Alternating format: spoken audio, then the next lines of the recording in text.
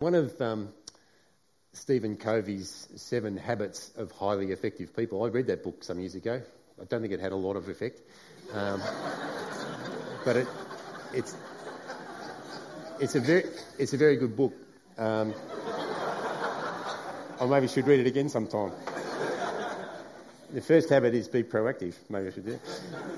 But the second habit is begin with the end in mind, and that's a great idea too, isn't it? Begin with the end in mind. The idea is that if we haven't given any thought to the future, we might focus our attention on things that are not that valuable at the expense of things that are really valuable.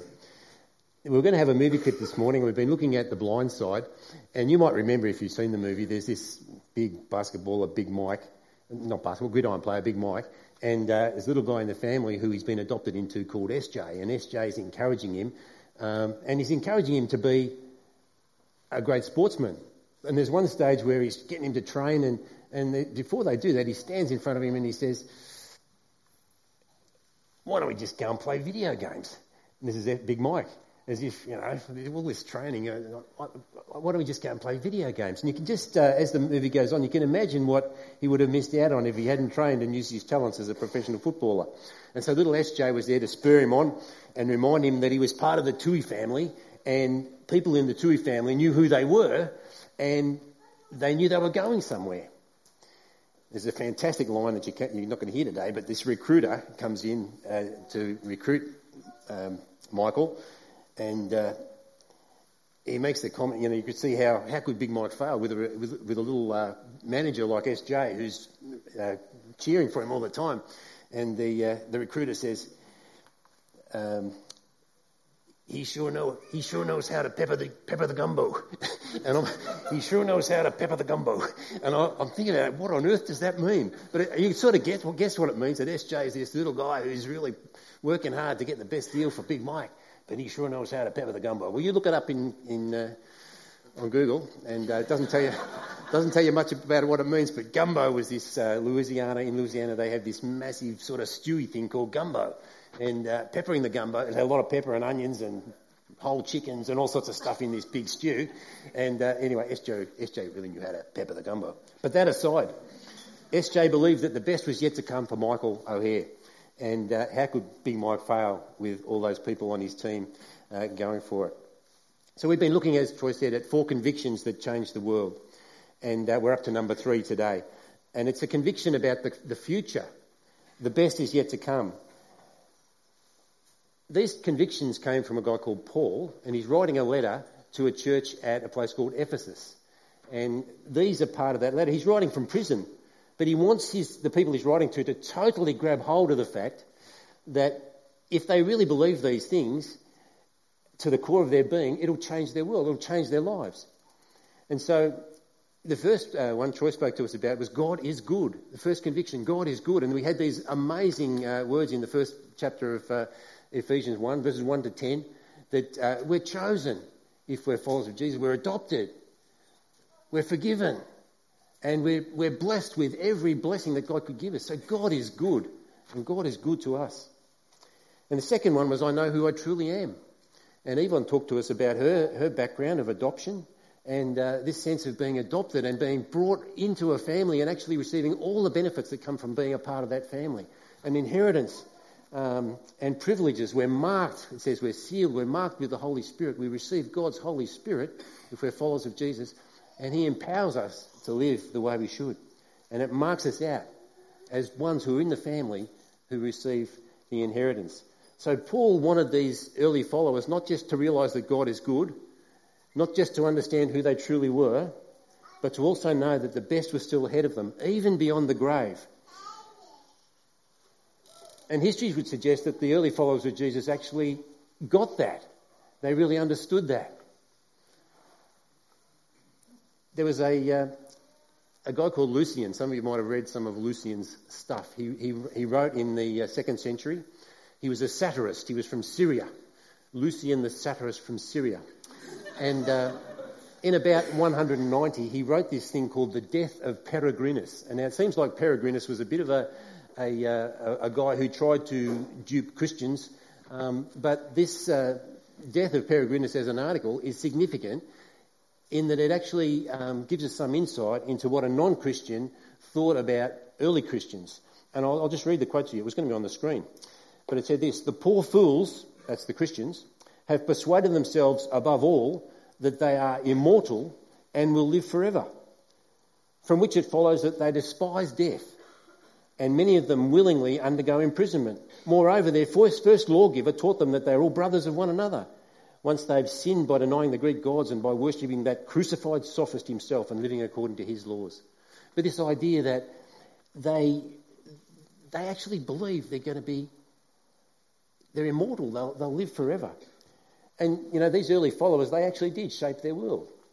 They held their convictions so strongly and they lived in the light of them that in times of disease and epidemic and in the 250 years or so after the rule of Nero and the persecutions associated with that, they went where others feared to tread, where places where people wouldn't go because of disease and violence and all those sort of things, because they had no fear of death. They had a hope that was worth living for, and if need be, they believed it was worth dying for.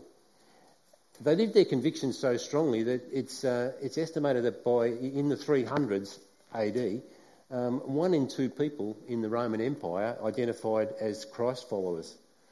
And Paul, in another letter about himself, wrote, "For me to live is Christ, and to die is gain." This sense that my life, it's worth something, but I don't mind if I die because I know where I'm going.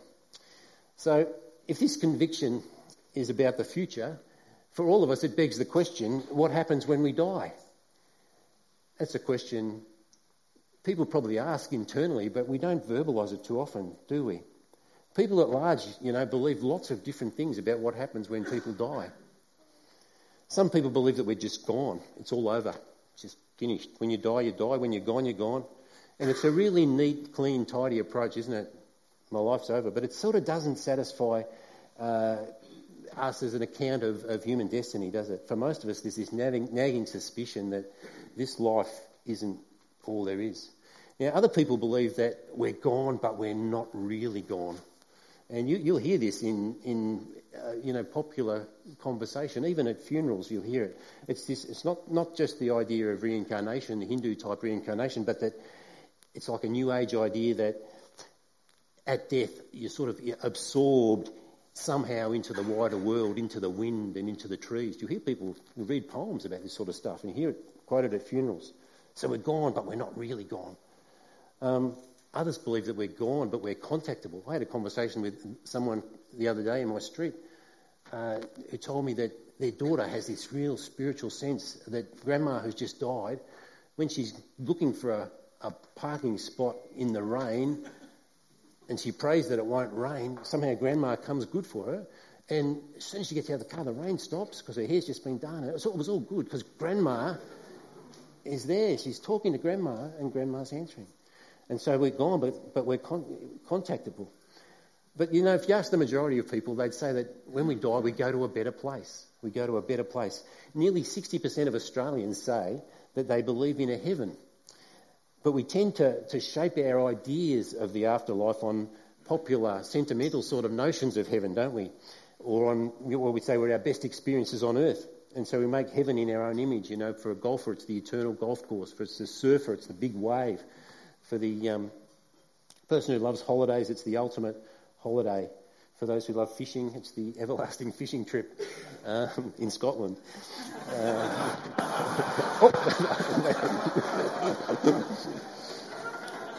For those of us who like crosswords, it's crossword puzzles that just go on forever and that we can solve without looking up at Google. Okay. But we make heaven, don't we, in our own image. And often I think people make up their own ideas about how we get into that heaven. But whatever we believe, we don't seem to talk about it that much, do we? We live in such a material world that we've lost a perspective on eternity. We just go on as if this is all that there is. But what if there is an afterlife that actually stretches to eternity? Someone said that it would make our current age and our current life look like an infinitesimal blip on the cosmic timeline. So here we are and there's the timeline.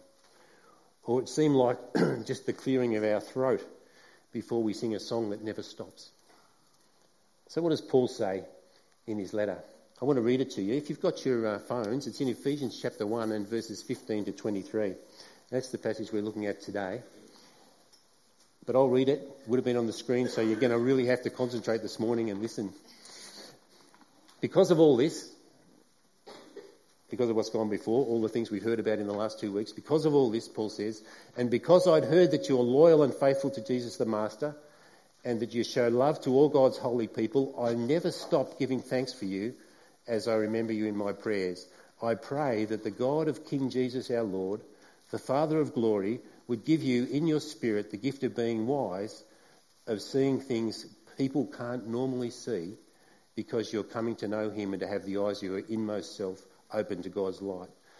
So before he talks about the future and their hope, he prays that they'll see things that people can't normally see because they've come to know Jesus and they're coming to know him more and more. And when their eyes begin to be open to God's light, they'll know things. And so he's really praying for this ability for them to actually discern what God would want them to know, to see things and know things that other people don't know. And then he goes on, if that prayer is answered, he says, then you will know exactly what the hope is that goes with God's call. You'll know the wealth of the glory of his inheritance in his holy people, and you'll know the outstanding greatness of his power towards us who are loyal to him in faith, according to the working of his strength and power. So 3 things you're going to know, he says. You're going to know the hope that goes with God's call. You're going to know the wealth of the glory of God's inheritance, and you're going to know the greatness of God's power. 3 things that he desperately wants them to get hold of, because they're going to be life-changing things, and they're going to give some insight into the fact that the best is yet to come. So let's look at them first. The hope that goes with God's call. What does that mean? The hope that goes with God's call. Well, I think we have a little bit of an understanding of what God's call on them was. God's call was to follow, to live a life under the authority of Jesus as King, and to be empowered then by God's Holy Spirit to live that life. And you know, sometimes we talk about how the kingdom of God came in Jesus, but there's a sense in which it's come already, but it's not come completely. So there's this already sense, and there's the not yet sense. And so in this phrase, the hope that goes with God's call, we've got the already sense in that God's called, he's asked people to follow, but there's a hope associated with that, and the ultimate fulfilment of that hope is not yet. See, when we see the word hope in English, we're really confused by it, aren't we? Because it doesn't seem like the sort of hope we're reading about here. Because when we think of hope, we think of wishful thinking, really, don't we? It's probably the closest to the way we use the word hope in English today. It's when I desire something really, really a lot, but I don't have any real assurance that I'm going to get it. I really hope the weather's fine for my holidays. I hope my team wins this afternoon. But often when I say I hope so, I'm really expressing this veiled pessimism about whether it will happen or not. And yet hope in the Bible is so different. It's an indication of certainty. It's a strong, confident expectation, the certainty that what God has promised is true and it will come to pass just as God has said. And so the hope associated with God's call is this not yet bit. The call is already, but the not yet bit, it's the future.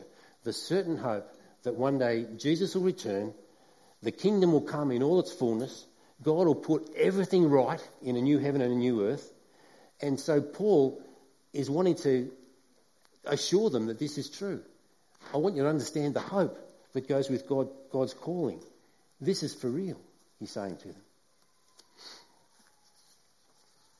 So that's the first little phrase. The second is the wealth of the glory of God's inheritance. And if the first phrase is about being assured, this phrase is really about understanding the scope of the hope. It's the wealth of the glory of God's inheritance. It's almost as if Paul can't find words to express how great is this inheritance. Cindy last week talked about inheritance in the verses 11 to 14 of chapter 1 of Ephesians. And in that little passage, it seems like the inheritance is what God wants to bless us with, The inheritance, all that it means to be associated with God as our Father, all that means for now and the future. In this little passage, it's almost like it's the other way around. It's as if God sees us as his inheritance. God sees us as being of infinite value to him. And I like those two things together.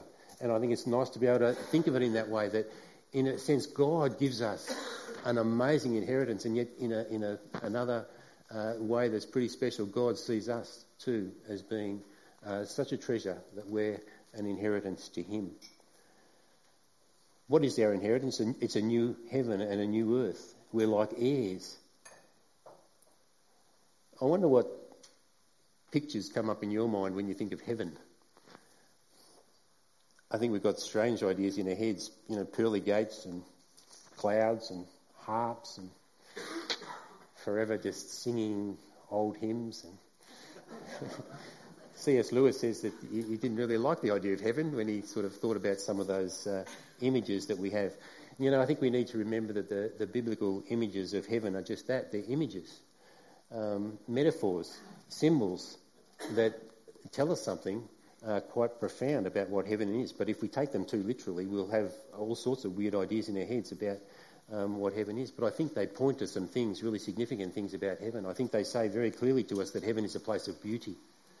Heaven's going to be a place of happiness, and heaven's going to be a place of wholeness. The Bible talks about a new earth. Often I think we've associated heaven as so different from this earth, and yet the Bible talks about a renewed earth, a recreated earth, an earth as it was always intended to be. We have creation and we have a new creation. The Bible actually refers to it as being like home.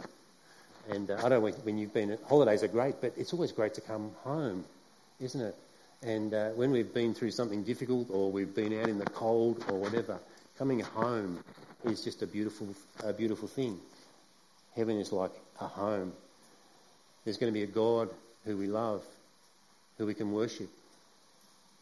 There's going to be a universe to rule, Paul says. There's going to be purposeful work. There's going to be endless fascination, no boredom. All that is broken, restored, perfected, joy, pleasure. You get the picture. It's the best, and it's yet to come. C.S. Lewis, I think it's his last book in the Narnia series, The Last Battle, there's some beautiful little excerpts in there, and I wanted to use a couple today, but I'll only just use one. And he describes it a little bit like this. He says, perhaps you'll get some idea of it if you think like this. You may have been in a room in which there was a window that looked out on a lovely bay of the sea, or a green valley that wound away among the mountains. And in the wall of that room, on the other side, there's a mirror. And the sea in the mirror, or the valley in the mirror, were in one sense just the same as the real ones outside. And yet at the same time they were somehow different, deeper, more wonderful, more like places in a story you've never heard but very much want to know. The difference between the old Narnia and the new Narnia was like that. The new one was a deeper country. Every rock and flower and blade of grass looked like it meant more. I can't describe it any better than that. If you ever get there, you'll know what I mean. It was the unicorn who summed up what everyone was feeling. He stamped his right forehoof on the ground and neighed and then cried, I have come home at last. This is my real country. I belong here. This is the land I've been looking for all my life, though I never knew it till now. The reason why we love the old Narnia so much is because it sometimes looked a little like this. Come further up, come further in. Profound. So, there's the hope that goes with God's call. There's the wealth of the glory of God's inheritance. And then Paul wants them to know the greatness of God's power. And he goes on again with a number of words to express just how great is God's power. And for the follower of Jesus, God's power is available not just for life now, but it's also the same power, it says, that raised Jesus from the dead. It's the power that guarantees that we will also be raised, that we'll have renewed bodies in a new creation, a whole new creation. So I was talking with Troy this week, and he says to me, when you're doing this talk, you better tell them about what that actually means to you. That's getting a bit personal, isn't it? What does this mean to me? What does it mean when I tell you that I believe the best is yet to come for a follower of Jesus? That made me think.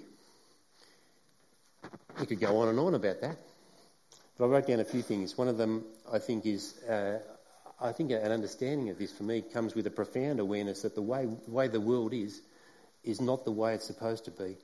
But God has placed me here as his child to bring, in whatever little way I can, some glimpses of heaven, to bring, as we would say, his kingdom a little bit, little by little, here on earth. N.T. Wright, who Troy's going to study with, has written a book called Surprised by Hope, and he expands on this most magnificently, that nothing we do in this life is wasted into the next. I think that's a fantastic thought.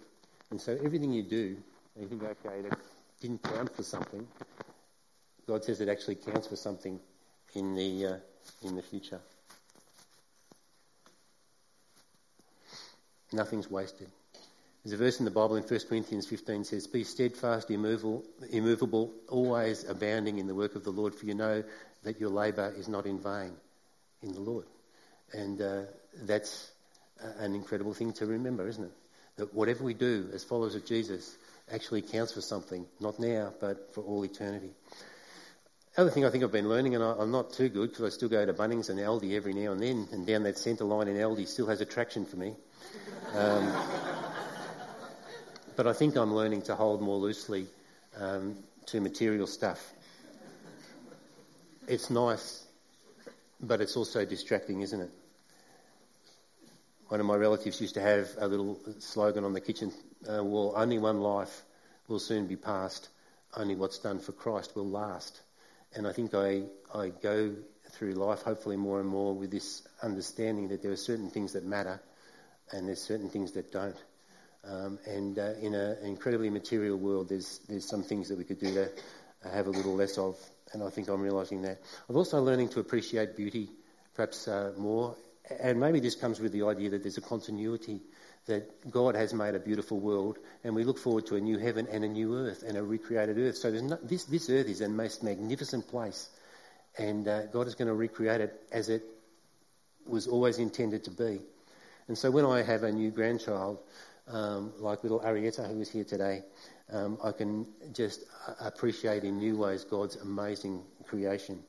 When I go out into the outdoors and am captivated by the beauty of what God has made, I sense the wonder of this earth and what the new earth might be like.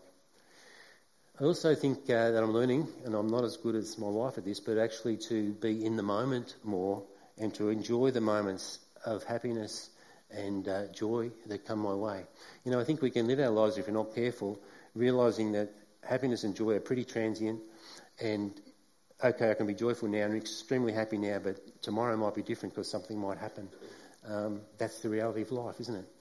And so to be able to live with joy and with sadness, realising that one day that'll all be done away.